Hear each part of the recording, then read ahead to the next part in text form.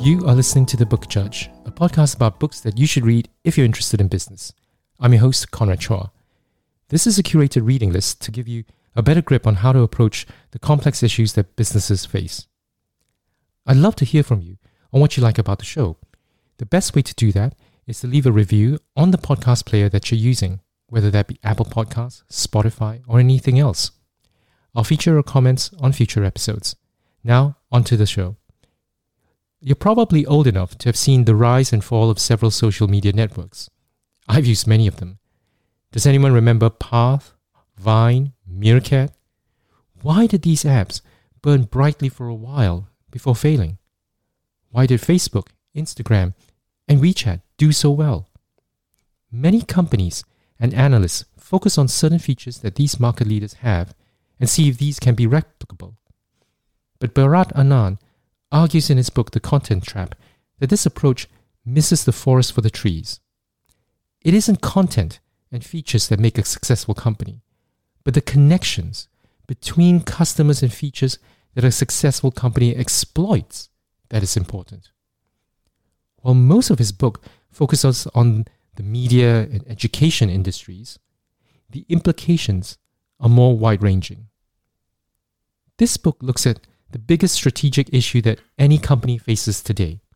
How do you get noticed? And how do you get paid? Many companies fail to address these two aspects because they fall into what Anand calls the content trap. The first way to fall into the content trap is ignoring context. People in companies make decisions based on their operating context. This means that it's foolish to just copy one feature of a successful company. That feature works for that company because of the context that it operates in and how that feature connects with all the other decisions the company has made. The second way to fall into the trap is by tightly holding on to content instead of seizing the opportunities that content opens up. Anand talks a lot about this in the book, but I'm reminded of a conversation I had with a business school dean, must have been 10 years ago. I suggested putting some lectures on YouTube as like taster content for prospective candidates. It was quickly rejected by this dean on the grounds that faculty lectures had valuable intellectual property. Of course, most of that IP is captured in slides that are now freely shared anyway. I will share my take on Anand's ideas about how educational institutions can capture more value later. Anand offers some solutions to breaking free from this obsession with hanging on to your own products, features, and contents. And it's all about recognizing and exploiting three types of connections. These are the connections between users, between products, and connections across an organization's activities. The first connection is between users. Anand's first assertion is that by creating content or products based on user behaviors and tastes, we're limiting ourselves. We don't think of how to make content that users will share. I mean, this is not earth-breaking news to us in the 2020s, but what is more insightful is how social media giants like Facebook are actually committing this error. Anand points out that in 2015, Facebook made more than 95% of its revenue from advertising. In comparison, Tencent, a social network that had a similar number of users, had less than 20% of revenues from net advertising. You might be asking, so what? Well, the 1 billion users of Facebook go there to connect with friends. Advertising is an annoyance that users might have to put up with as a cost of free networking. But now that we know how much Facebook tries to influence user behavior for advertisers, well, that little ad that pops up doesn't look like that free annoyance that we can put up with anymore. Facebook is focusing on the user behavior for the benefit of advertisers.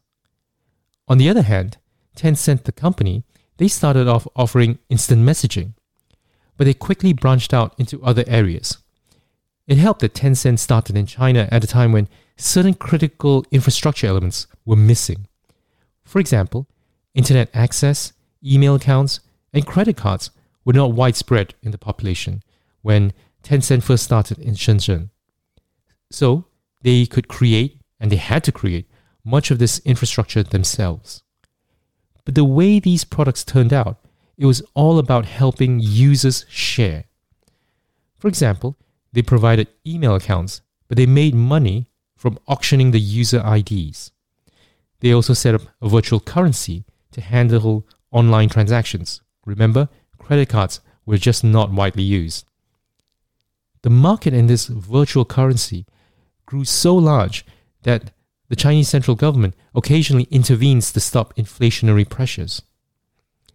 The point is that Facebook might have grown so large by focusing on how users can connect to one another and how they share, but by banking on advertising as the revenue source, it runs the risk of poisoning its own well.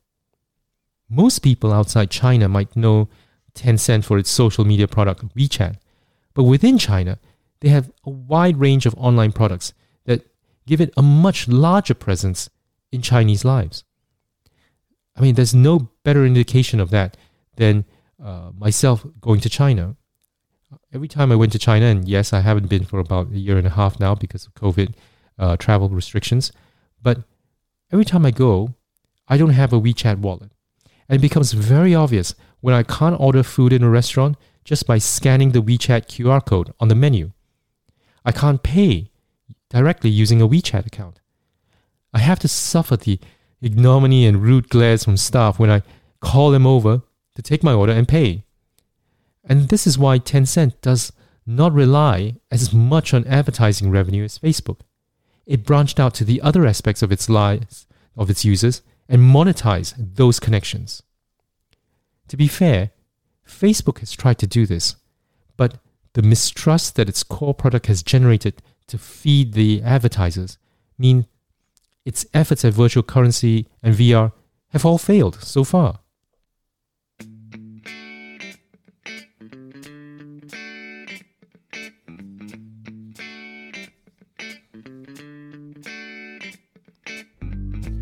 This is the part of the podcast where I place the spotlight on one part of the book that you can use immediately in your business or in an interview, or just to impress your business school friends.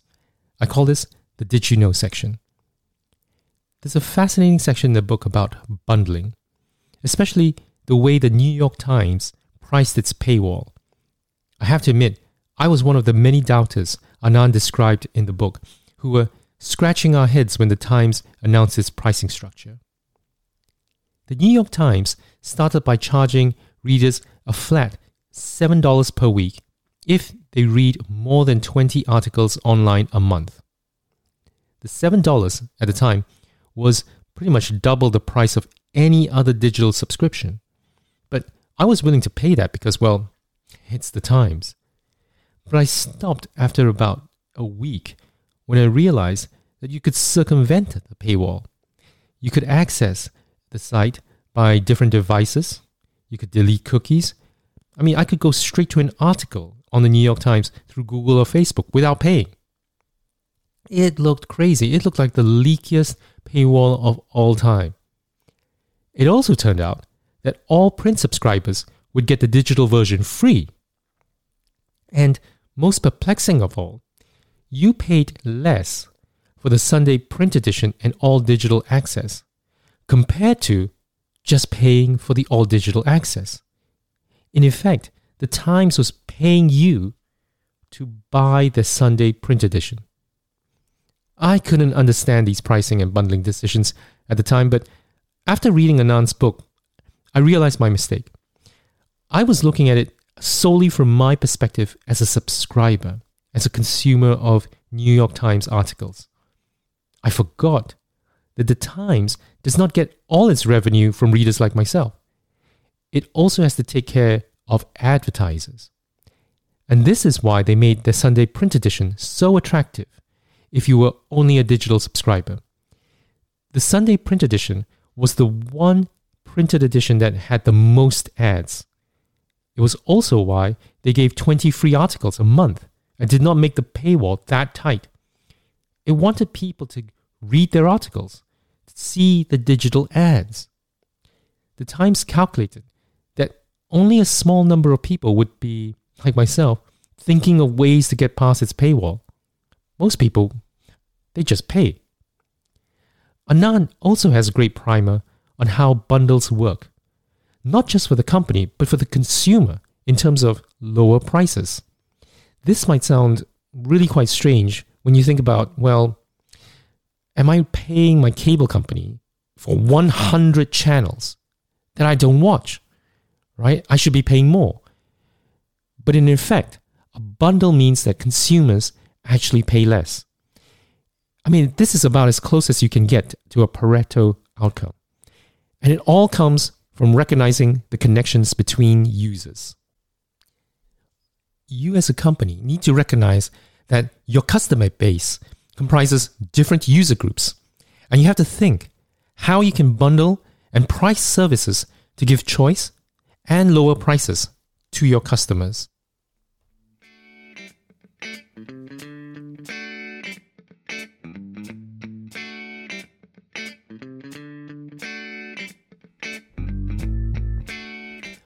Bharat Anand was one of the first people to work on Harvard Business School's online offerings, or HBX.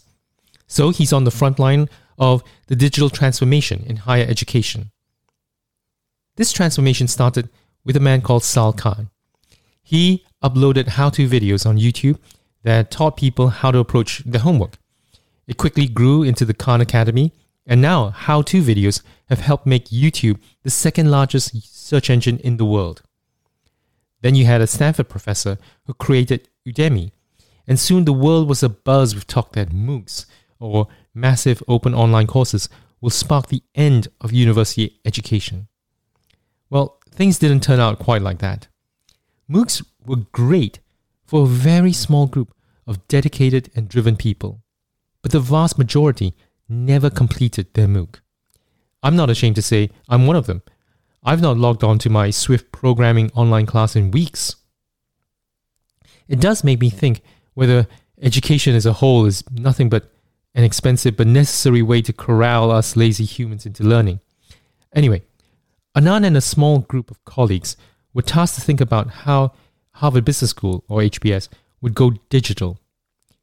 Over the course of several months, they made certain strategic and design decisions that made HBX very different from the courses that came before it. Firstly, they decided it wouldn't be an online MBA. Instead, they started by looking at the 2-week foundation course that many HBS MBAs took before classes started.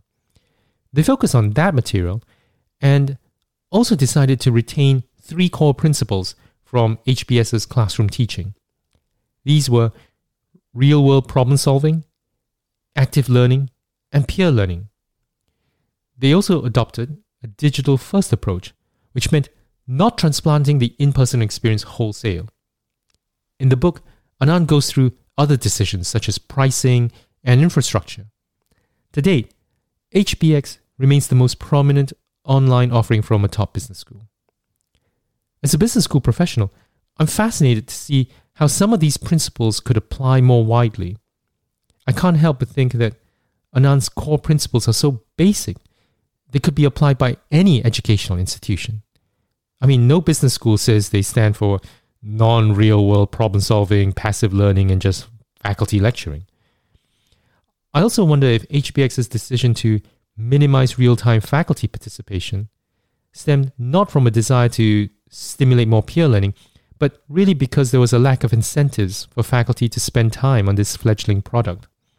Trust me when I say faculty are very incentive-driven when it comes to how they split their time between teaching and research.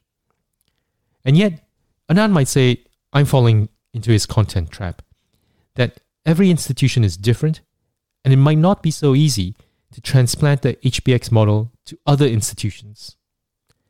For one thing, Anand does not talk about the power of the Harvard brand that was behind HBX. And since his book was published, HBX has been rebranded to Harvard Business School Online. A mouthful, even if you say HBS Online. I wonder whether this was to more strongly profile the HBS brand.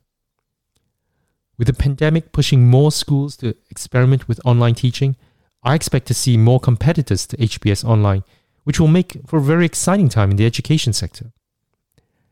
That's all for this episode of The Book Judge. If you like what you hear, I want to ask one favor. Tell one other person about the show and encourage them to listen. You can also subscribe to this podcast through Apple Podcasts or Spotify, or wherever you get your podcasts. While you're there, leave a review and rating. It helps others discover this show.